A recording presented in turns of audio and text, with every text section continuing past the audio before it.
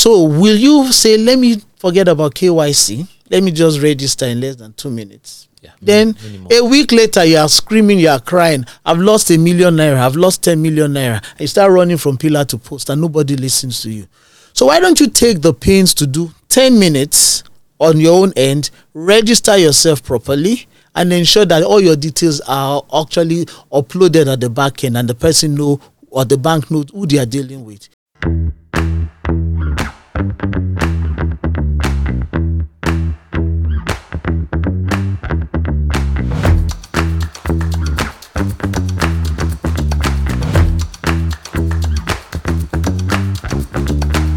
So let me take you on a little journey. In 2013 was just 2 years after Nigeria launched what was like the most innovative financial technology of its time. And that was the NIBS instant pay service. So that technology allows you to send money from me to you, or allows you to send money to your friend, and the person gets it instantly. So when you are saying, oh, alert don't enter or alert never enter, that what is making that impossible is the instant pay technology that Nigeria developed in 2011. But guess what? By 2013, fraud cases started rising like really, really massively. And between 2013 to 2022, fraud cases in Nigeria has risen by 1,510%. That is a very, very, very crazy increase. And in this world where we're talking about technology, digital payments, and moving in towards a digital economy, fraud security is becoming an increasingly important aspect of our lives. So for you to be able to sell your market and collect transfer, you need to be certain that the money that's coming to your account is not going to put you in trouble. So yeah, that and many more considerations are what we'll try to unpack in this podcast. So yeah, ladies and gentlemen, my name is Emmanuel Paul and I work with Techpoint Africa. And today we're going to be looking at the complexities of cybersecurity in Nigeria, financial fraud, and all the bells and whistles around it. So the complexities of regulations, technology, and people like you and I, how we contribute to this whole phenomenon. And yeah, we'll be diving more into these statistics in the course of this conversation. So allow me to introduce our guest, Bamidele Obende, lead executive cybersecurity software at Infoprive. And you might have never heard the name before. So let's actually try to find out what Infoprive does and why they're relevant to this conversation we're trying to have. So yeah, Bamidele, thank you for coming to the podcast today. Okay, thank you, Emmanuel, and thank you to other members of the team. Thank you to Techpoint Africa for inviting me as well. So Infoprive, I work with Infoprive. Infoprive is a cybersecurity firm in Nigeria. We're actually one of the leading advisory firms in terms of things that have to do with cybersecurity in Nigeria. We've been around for the last 11 years, and we ensure that we provide cybersecurity, compliance, and cyber protection services for all our customers. So in the financial space, we're actually relevant and come in high regard in that sector. So we actually have most of our customers in that space, so we provide services for them. Interesting. So yeah, that must really be an exciting job. It's not boring, right? Like they say, the picture I have of cybersecurity professionals is hackers with hoodie on their head and typing away on the laptop and hacking into government organizations. But well, yeah, so you watch a lot of movies and then you get that picture as well. Yeah. So talking about it being exciting, yes, it's actually exciting, especially when you see people that are ready to actually learn, and you see people that are actually ready to contribute their own quota to ensuring that, yes, things are done properly. So it is an exciting sector. And really, like I mentioned before in our previous discussion, it's a sector that is growing globally, not only in Nigeria, because every day you see a lot of products coming out there on the internet. See a lot of things out there, devices, software, so many things. As long as they're on the internet, they have to be protected because information is being passed from one device to the other. So talking about protection, so what, according to data we just got from Interpoint, Techpoint's data and research arm said Nigerian banks lost $9.5 billion to fraud in 2022. Now, there's a lot of money moving around in this space, right? And fintechs have accelerated the explosion of payments. We have the OPays, the Money Points, all doing amazing stuff, right? So, what exactly is happening in that space? Like, what does it look like? Okay, so there are several factors that come into play when you actually hear stories like this. And the factors that come into play actually concerns everybody in the ecosystem. When I mean everybody, it concerns me as a user, it concerns you as a user, it concerns the organization, which could be a bank, which could be a fintech, which could be anybody providing that particular type of financial service. So it's an ecosystem that everybody needs to play their role. It also involves the regulators from the central bank, NIBS, wherever the regulator is, ensuring that everybody plays their role properly. So everybody is a stakeholder. So it's not in all cases you say the banks are the cause. In all the cases you say CBN is the cause or the users. But if everybody plays their role in the ecosystem, you'll be able to minimize that occurrence of losing $9.5 billion like you mentioned. So it's not just bringing out the data. If you go deep down, what could have happened or what could have caused it? So there are different stories, different instances, and when you drill down, you find out, yes, one from the user, one from the organization, could also be from the regulatory body as well. So you really need to know what exactly could have happened in that case and know where to lay the blame on. But in the long run, it's just for everybody in this ecosystem to be much more proactive, to be much more aware, and also to ensure there's a lot of education taking place for people to be much more careful whenever they are carrying out financial transactions. That's quite interesting. So let's say we don't know the specific cases that occurred now, but typically, what are those kind of fraud cases that typically happen in Nigeria financial situation? Okay, so for example, I remember some years ago before the PIN and chip came into place for the cards. For the ATM cards. For the ATM cards. So what used to happen, you see people, they don't even bother. They can give somebody their, what's it called, their PIN on their cards and give them, go ahead, go withdraw money for me from that ATM. You've given your PIN to somebody which only you're supposed to know. Yeah. So that person already has access to your own card details. So in case you leave your card hanging around, the person goes ahead and he goes to use your card to withdraw money.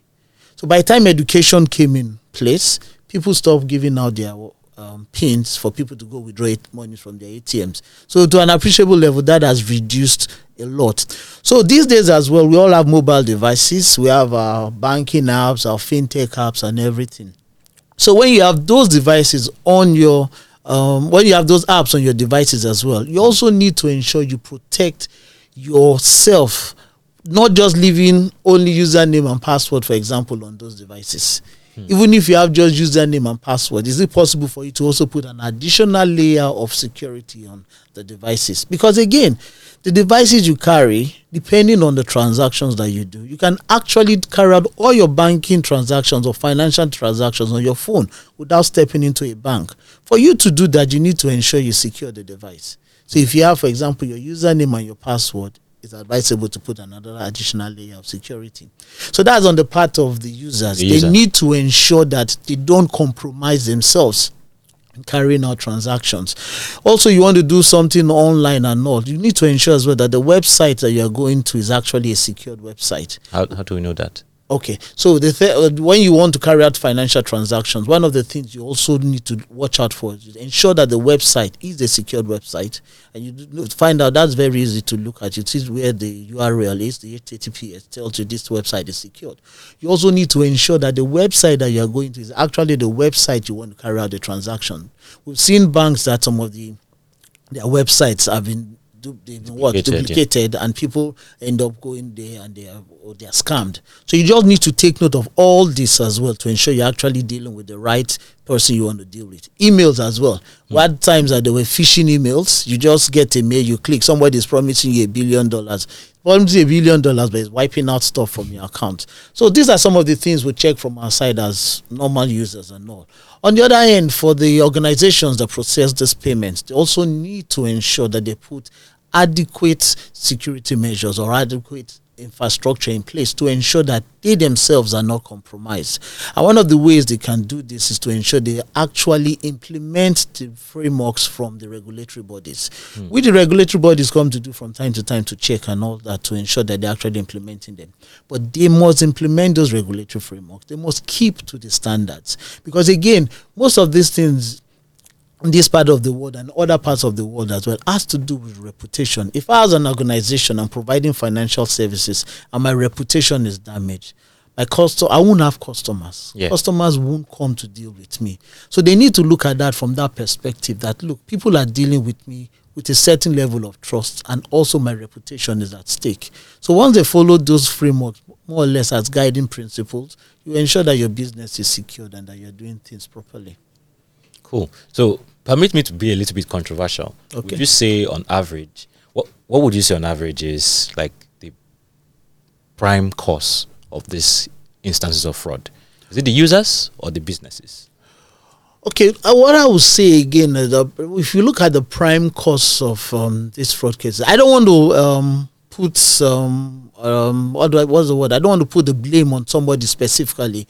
But again, in anything that you are doing, everything has to do with the users. So the users in terms of from the customer end, and the users even on the end of the financial operators or the people providing the financial services. So for example, at the basic, when you say you're going to work for an organization, or rather an organization is employing people into their team.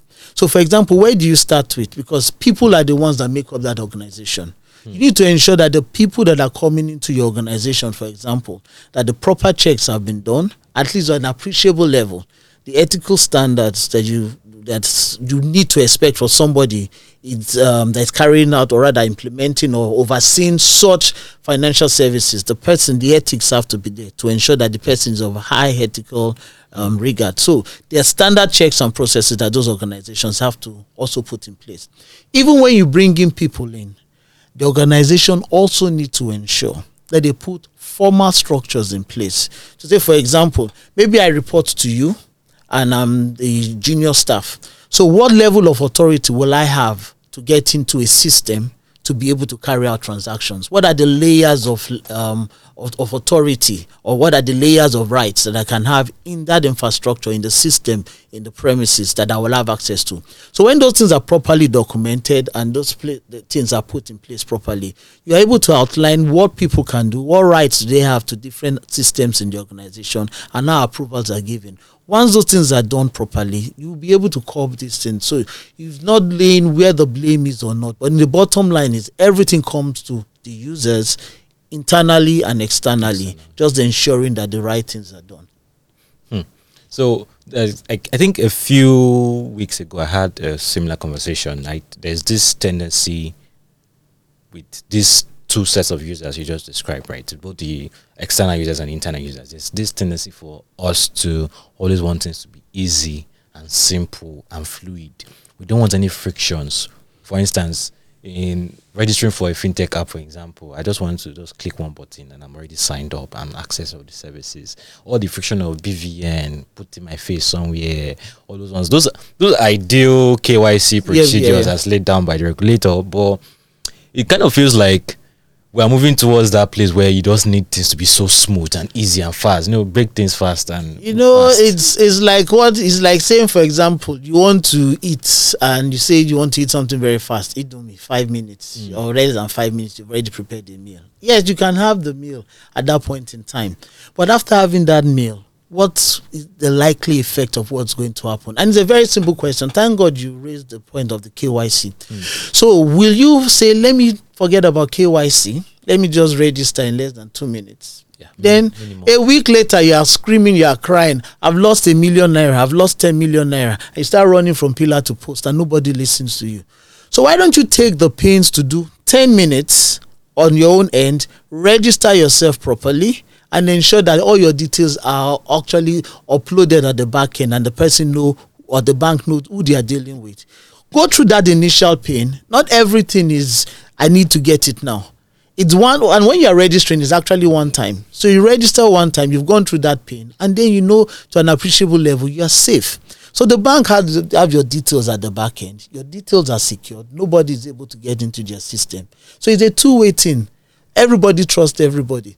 But if you say, I'm not ready for that pain, I just want to do it, that a week down the line, you're crying, you're screaming. So what I will advise is, let's go through the process. Jump in the process. We've seen ourselves as a nation. We jump the process and we see the pains that we'll go through later on. So go through this process at the beginning, follow the rules, follow the regulations set by the bank, set by the regulatory bodies, and a lot of us will not get our fingers burnt. What we've seen over time is when the processes are not followed, when the regulations are not followed, internally and externally, that's when people get burnt. I still believe, I'm a stickler for processes and procedures. Once you do that, to an appreciable level, you've carved out a lot of things that can actually occur internally and externally. You cannot run away from processes. You can't run away from regulations. Yeah, so speaking of processes, I know a lot of financial institutions face challenges when it comes to these processes and setting up cybersecurity standards and all of that. And they keep needing to, like you were discussing before we started the podcast, they keep needing to update their skills, update their expertise, right? So, but there's one interesting thing that I've been observing in the ecosystem, and it feels like, why does this thing keep happening? These companies, I would dare say, rarely talk to each other. So when a fraudster attacks company A, it doesn't need to do anything different. It attacks company B. Whereas if company A had talked to company B, company B would have seen the fraudster coming. So I assume a company like Infoprive sits between company A and company B as an advisory firm to several companies. So how are you thinking about this particular scenario? Okay, so there are different groups, and there are different groups that, as much as possible, they share information within different parties or when things like this occur. I know I belong to some of those groups. Okay. So one of the things we also do as a company, as Infoprive, is that we actually have a SOC, a Service Operating Center, and we have some of our customers on the SOC. So we share trends with them.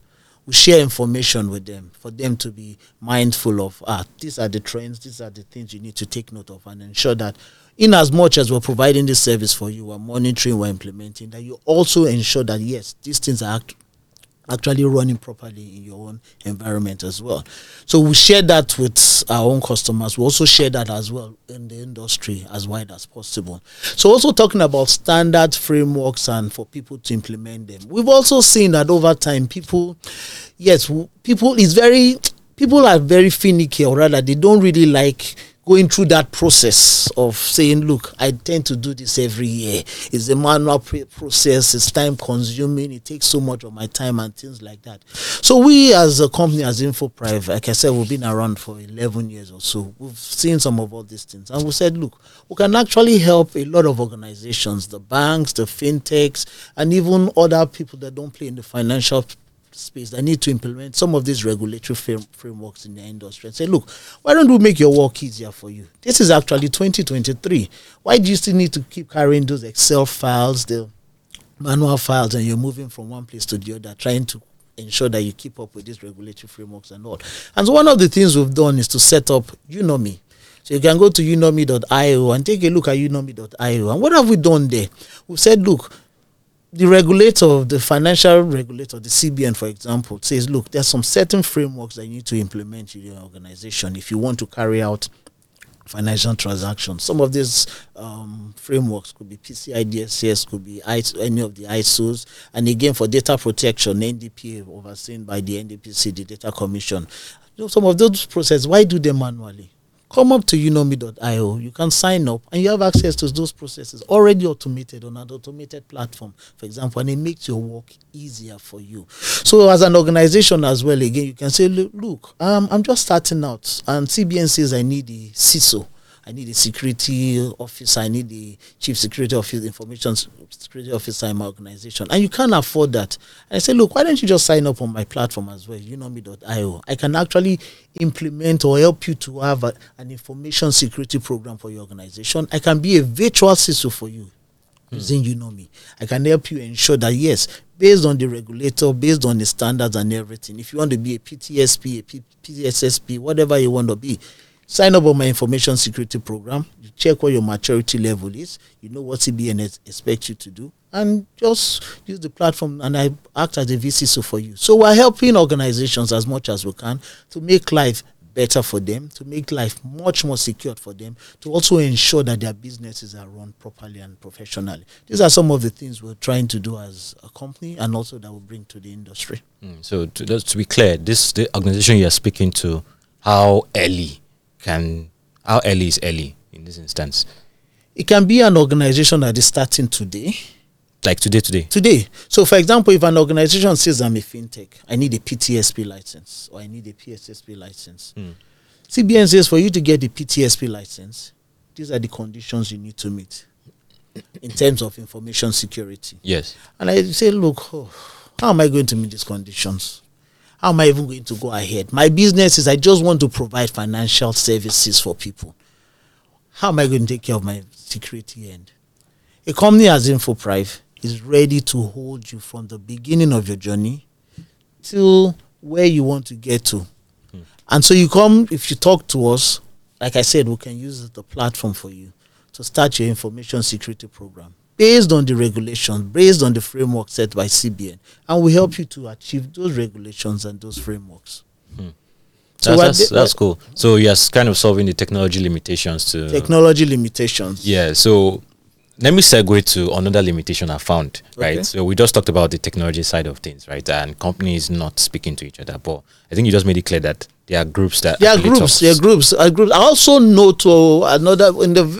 I believe in the next 6 months or so, 6 to 9 months, I also know there will be a formal launch of a group where a lot of players will be there active, and the information to be shared will be much more open. But we also need to understand that a lot of people will, as much as possible, hold on to information and not want to expose that, look, we've been hit or breached or things like that. So not to ensure, under that, to also ensure that people don't lose confidence in their system. But again, as much as possible, I know information is being shared. Like I said, I belong to some platforms where I see this information real time, because it also helps, even if I've not, at an organization, I've not been attacked. So a colleague shares this information, it keeps me, check as well, and I'm looking up to it. Yes, people share information, but I know it's going to be much more formal in the next 6 to 9 months as well. Oh, cool. So I can debunk that theory. No. Information is being shared. But you will not see it out in the open. Information is being shared. I know a lot of people, they actually link up together and provide information to each other. Okay, and it's easy to enter these groups, like, for instance? Not necessarily. Not everybody. Not everybody can enter some of the groups, but you get invited and you get into the group. Because again, it's also some of this group is also a platform for knowledge sharing. Yeah. It's also a platform for education. It's also a platform for the sector to also grow. But again, like I mentioned, I know one of them is going to be formal in the next 6 to 9 months, even less than that, and that will be much more open for more people to come in. That makes sense. So another area I've seen companies neglect is the human side of things. Yes. Let's start internally, right? When it comes to cybersecurity, we just hire a CSO or use a VCSO, like me, for instance, and we feel that's all.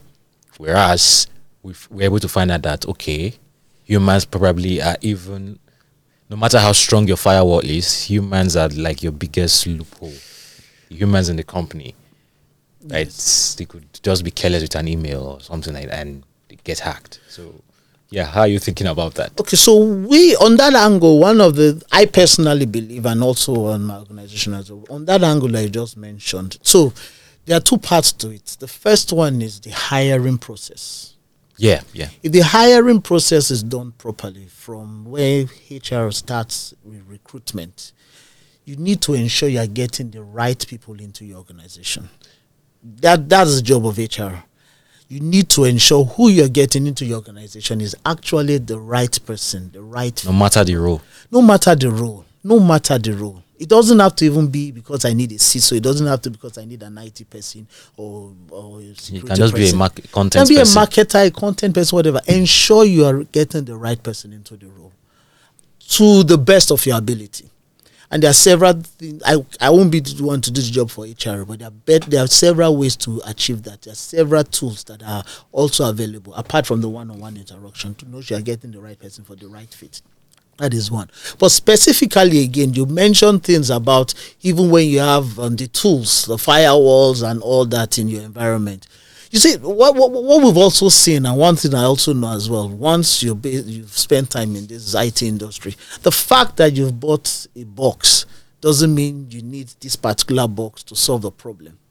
So I've played in the two parts of the industry. I've been a solution provider. I've also been somebody that solutions have been sold to as well. So the fact that, for example, I have a problem doesn't necessarily mean you sell a box to me.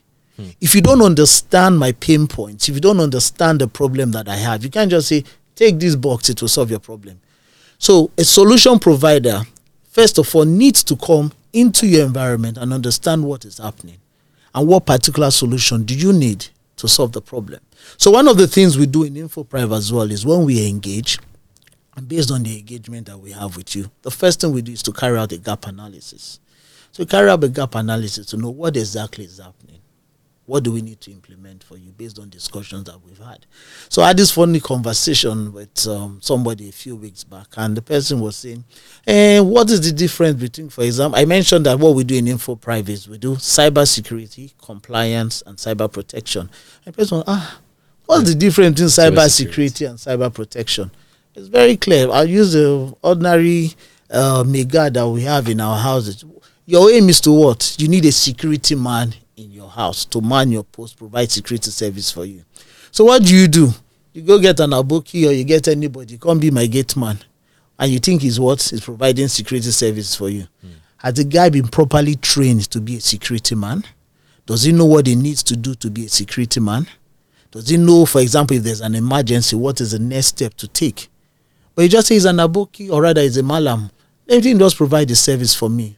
No offense to my Hausa friends or my Nota friends, but I'm just saying it the way it is. Or you just get somebody, is a young man, come be a security man, come be a cleaner. The fact that you've hired a security man, it doesn't mean you're protected. Because if something happens, he's only going to react based on the level of his training and his ability. But if you get the right person for that particular role as a security man, you know what? You're secured, you're protected. Because he's been trained, he knows the actions to take at each point in time. So it's the same thing. Why am I buying a firewall? Do I really need a firewall? What if it's something else that I need? What if I need to sign up to a SOC service instead of buying a firewall? So at each point in time, you need to know, what am I dealing with as an organization? What are my pain points as an organization? What solution will actually solve the problem that I'm trying to face? It's not just to buy a box. You need to ensure you do things properly. It comes down to ensure you're protected as a cybersecurity level, you're complying to the regulations, and then more or less cybersecurity is in place in your organization as well. Interesting. So maybe it's not just to buy a box, but sometimes a Ghana must go might be needed. A Ghana must go might be needed. A box might be needed. In some cases, you may not even need anything. And I've seen that happen over time. So the organization already have so many boxes, they have so many solutions, they have so many things already deployed in the environment, but things are not working. So that's why I said the first thing we do when we go into organizations is, let's do a gap analysis. What do you currently have installed there? So I see what you have in your environment. How does this hardware lead to this hardware, the software and everything? How can I link them up and not to ensure that, yes, I'm able to protect you. I'm able to ensure that you are secured. And I'm able to ensure that you're also complying to the regulations. So like I said, we're not just a cybersecurity firm that we implement. We also provide advisory services. For organizations. So we can advise you. We're your partners. We're not just there to sell you a box and walk away. We can advise you as well and say, look, this is the path to go. We actually give you a roadmap to ensure that you get to the maturity level that you want to get to. Yeah, your Megad analogy just reminded me of my own security in Ghana. So, like, I'll be at the bus stop and he'll be waving at me. I'll be like, you're supposed to be in the house.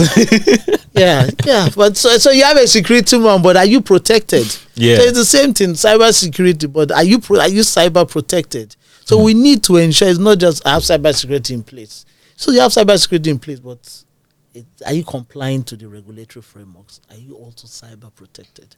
So those three words, you need to understand them and ensure you implement them properly. Yeah. So for the non-technical people, non-technical employees. So we look at it from the perspective of the organizations now.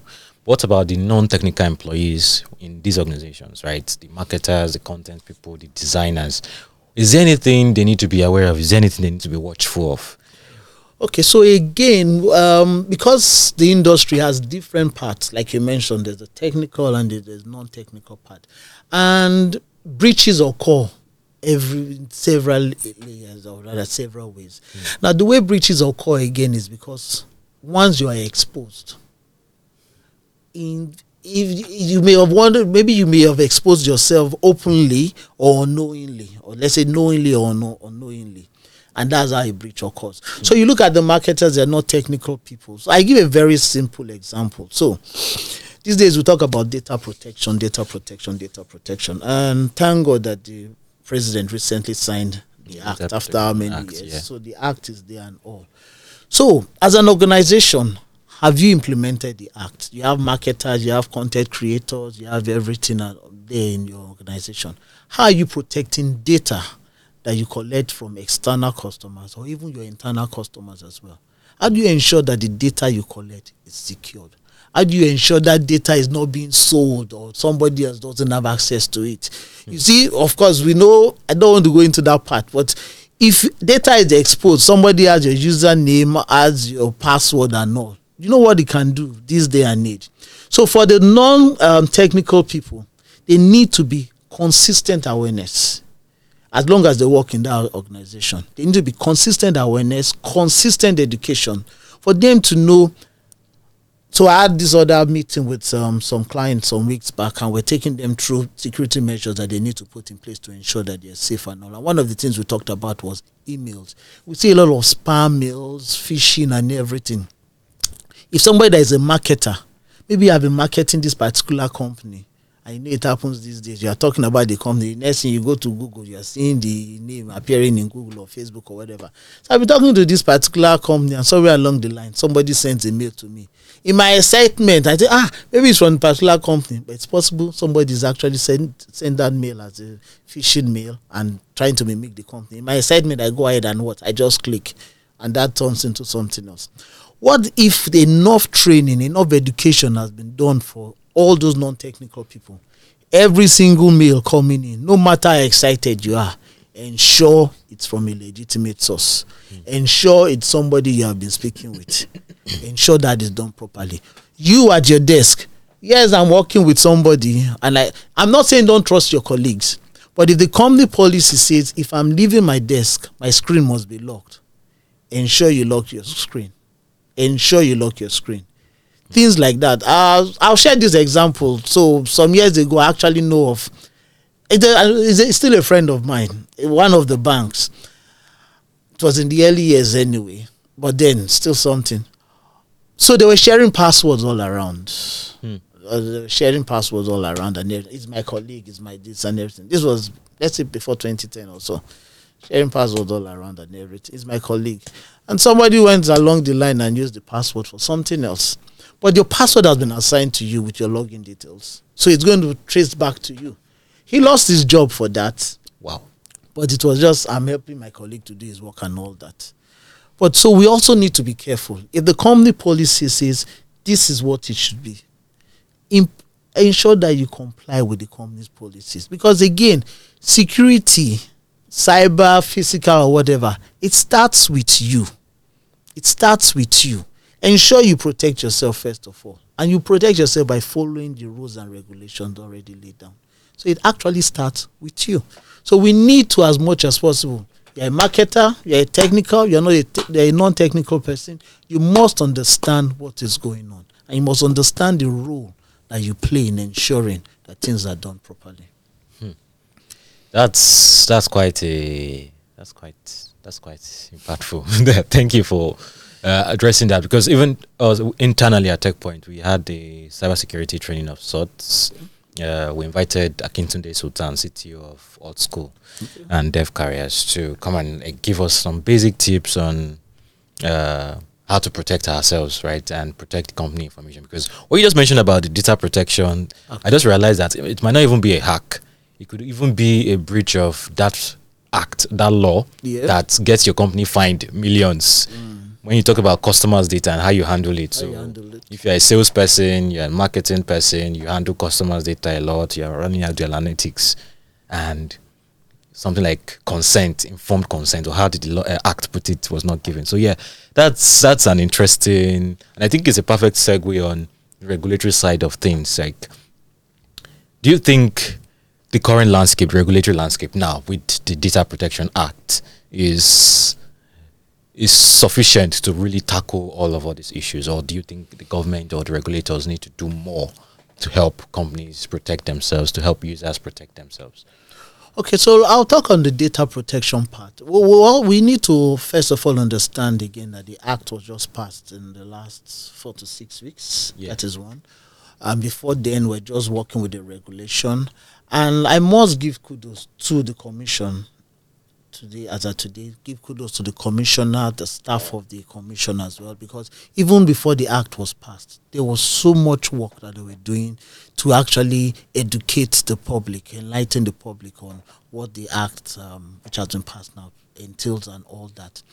So I give kudos to them for that. In your question, if it will take care of all the problems that currently exist. So we also need to understand again is that as human beings, we evolve. So if the act was passed as at, let's 4 to 6 weeks ago, yes, it contains all this at this point in time. And to an appreciable level, it takes care of a lot of things. But again, because the commission itself is the knowledgeable commission and organization that needs to keep improving, and I know they are doing that. What they will also do over time is that they will look at things that will have changed in the next 6 months, in the next 12 months, next 1 year. And they will do updates as well to ensure that things they are covered, because new things or newer things are coming out every day. They will just need to updating the act. But at today, it's to an appreciable level. Yes, it protects the organizations, it protects the users and all. Once the organizations actually implement those things, they should know that yes, they will be safe from fines, they'll be safe from the regulatory hammer, and then their business, their reputation will not be damaged as well. They just need to ensure that they follow the rules. One thing we've also seen is that we actually have a lot of laws in Nigeria. We don't have problems with laws in Nigeria at an appreciable level. The problems we have as a country is actually complying to those laws, because you implement the laws, how many people actually comply? If you comply, you have smooth sailing, really. Smooth sailing. So for the act, yes. For the other regulatory frameworks where CBN has to ensure that, yes, you meet the guidelines and everything. Yes, that's also good as well, because again, some of those frameworks are not even local to Nigeria. They are global frameworks. So as you're complying to them internally, you're also complying globally as well. So you as a business, some of those frameworks you implement, you're also global as well. So it's for you as a business to ensure you implement and you comply by them. So you have mileage. Because again, if I, as a business, I implement one of those frameworks and a standard, and I have an opportunity along the West African coast or even in North Africa or in Europe, I'm pitching for a job. And one of the things I want to tell the person I'm talking to is that, look, I'm already PCI DSS certified, for example. I'm already ISO 27001 certified, for example. The guy says, these are global standards. And again, if I show him the NDPA Act, this guy is also, at least data privacy is implemented in Nigeria. It gives a certain level of assurance to the external party, who is not even the country that you are talking to, that this person knows what he's saying, he knows the business is running, he knows the right framework that is implemented, and the person will be ready to do business with you. So for us as businesses, we need to take these things seriously, take the regulations seriously, and we'll be much more better off for it. That makes sense. That makes a lot of sense. So, well, I was actually thinking about the reverse scenario, right? So the digital world thrives on data. Yes. And data moving around, and that's what has made companies like Google and Facebook so as big as they are today. So, and the Data Protection Act for Nigeria has a lot of similarities with Europe's GDPR, and I think that has been an issue for the big tech companies. So, how do you see that playing out? I know we're not as powerful as the EU in terms of those big tech, but even in our own local space, like they lack this whole, it's like, for want of a better word, I'll call it fistedness with data. Do you think it's going to kind of harm innovation in any way in terms of? No, but you see, again, that's the other thing again, because it's not hindered innovation in Nigeria.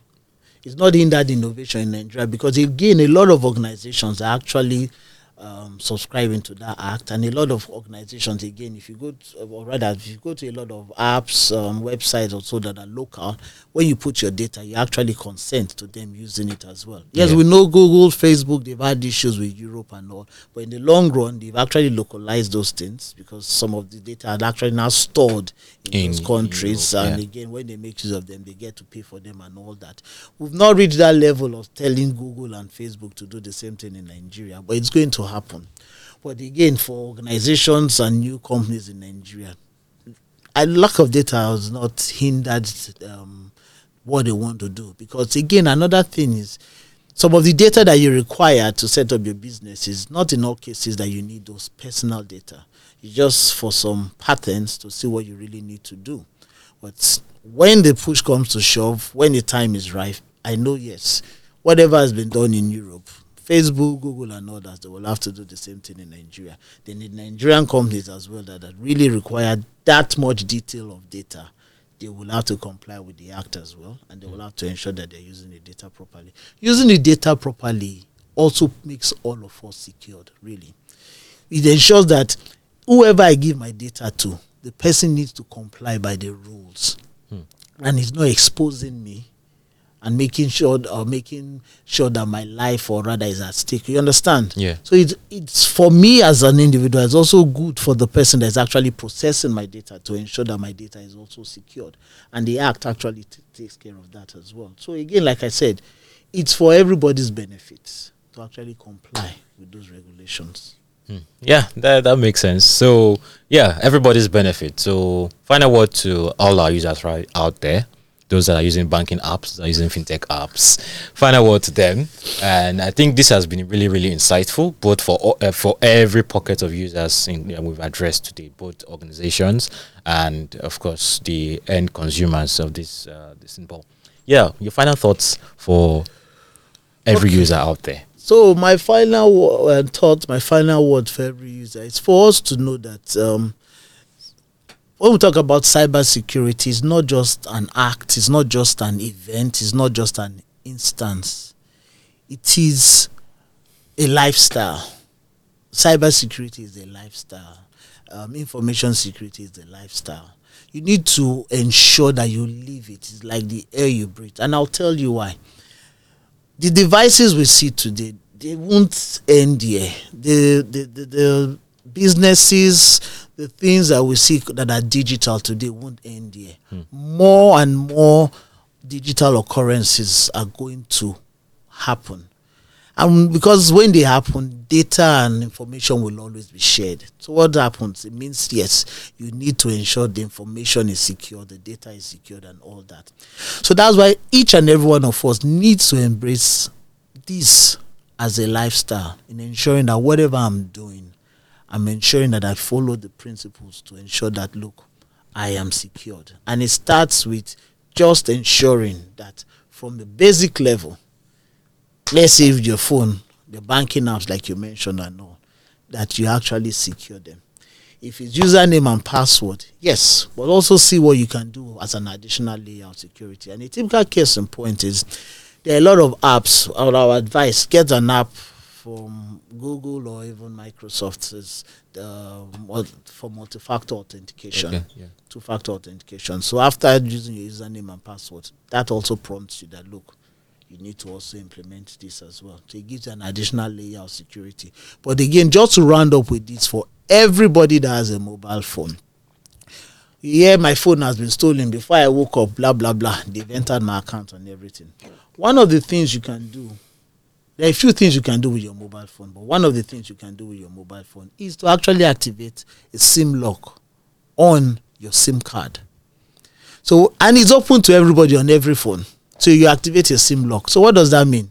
If you activate a SIM lock on your SIM card, whenever you put off your phone and you put it on, your phone will never receive any of the networks except you put in the password that you've activated for your SIM card. So if you do that, that gives you a certain level of comfort as well. So by the time whatever happens to your phone, once your phone is dead, nobody can get into your phone. So that's an additional layer of security that you also have at your fingertips. So all of us who can test out and try it out. So there are actually some cheap, or rather there are some free tools that we can actually make use of to also ensure that we are safe online and even offline as well. So let's implement those simple tools and all. It will actually keep us safe. Are there any other notable ones that you could just give us? Okay, so I mentioned the SIM lock, which more or less locks your SIM card. So if you don't put in your SIM card, you're not going to, nobody will be able to have access to the SIM card and then do anything they want to do with the SIM card. So that's one. So for example, if you also use an iPhone, so one of the other things that you could also do is when your screen is on lock, and maybe even if your phone is missing or something. So if people are not able to, for a specific number of time, get the password into your phone, you could also just activate automatically for the phone to erase itself. So it wipes up. It wipes up every data. You can also do that on Android devices as well. They are free. You implement them. I also mentioned the two-factor authentication. You can get that from Google. You can get that from Microsoft. You can also get it from Apple as well. Get the authenticator. It just gives you an additional layer of security apart from username and password. And these, more or less, they are free. Cool. Cool. So final words to companies and final words to companies and organizations. I would just advise them that they keep following the rules, or not rules, they keep following the regulations that have been set aside by the regulatory authorities.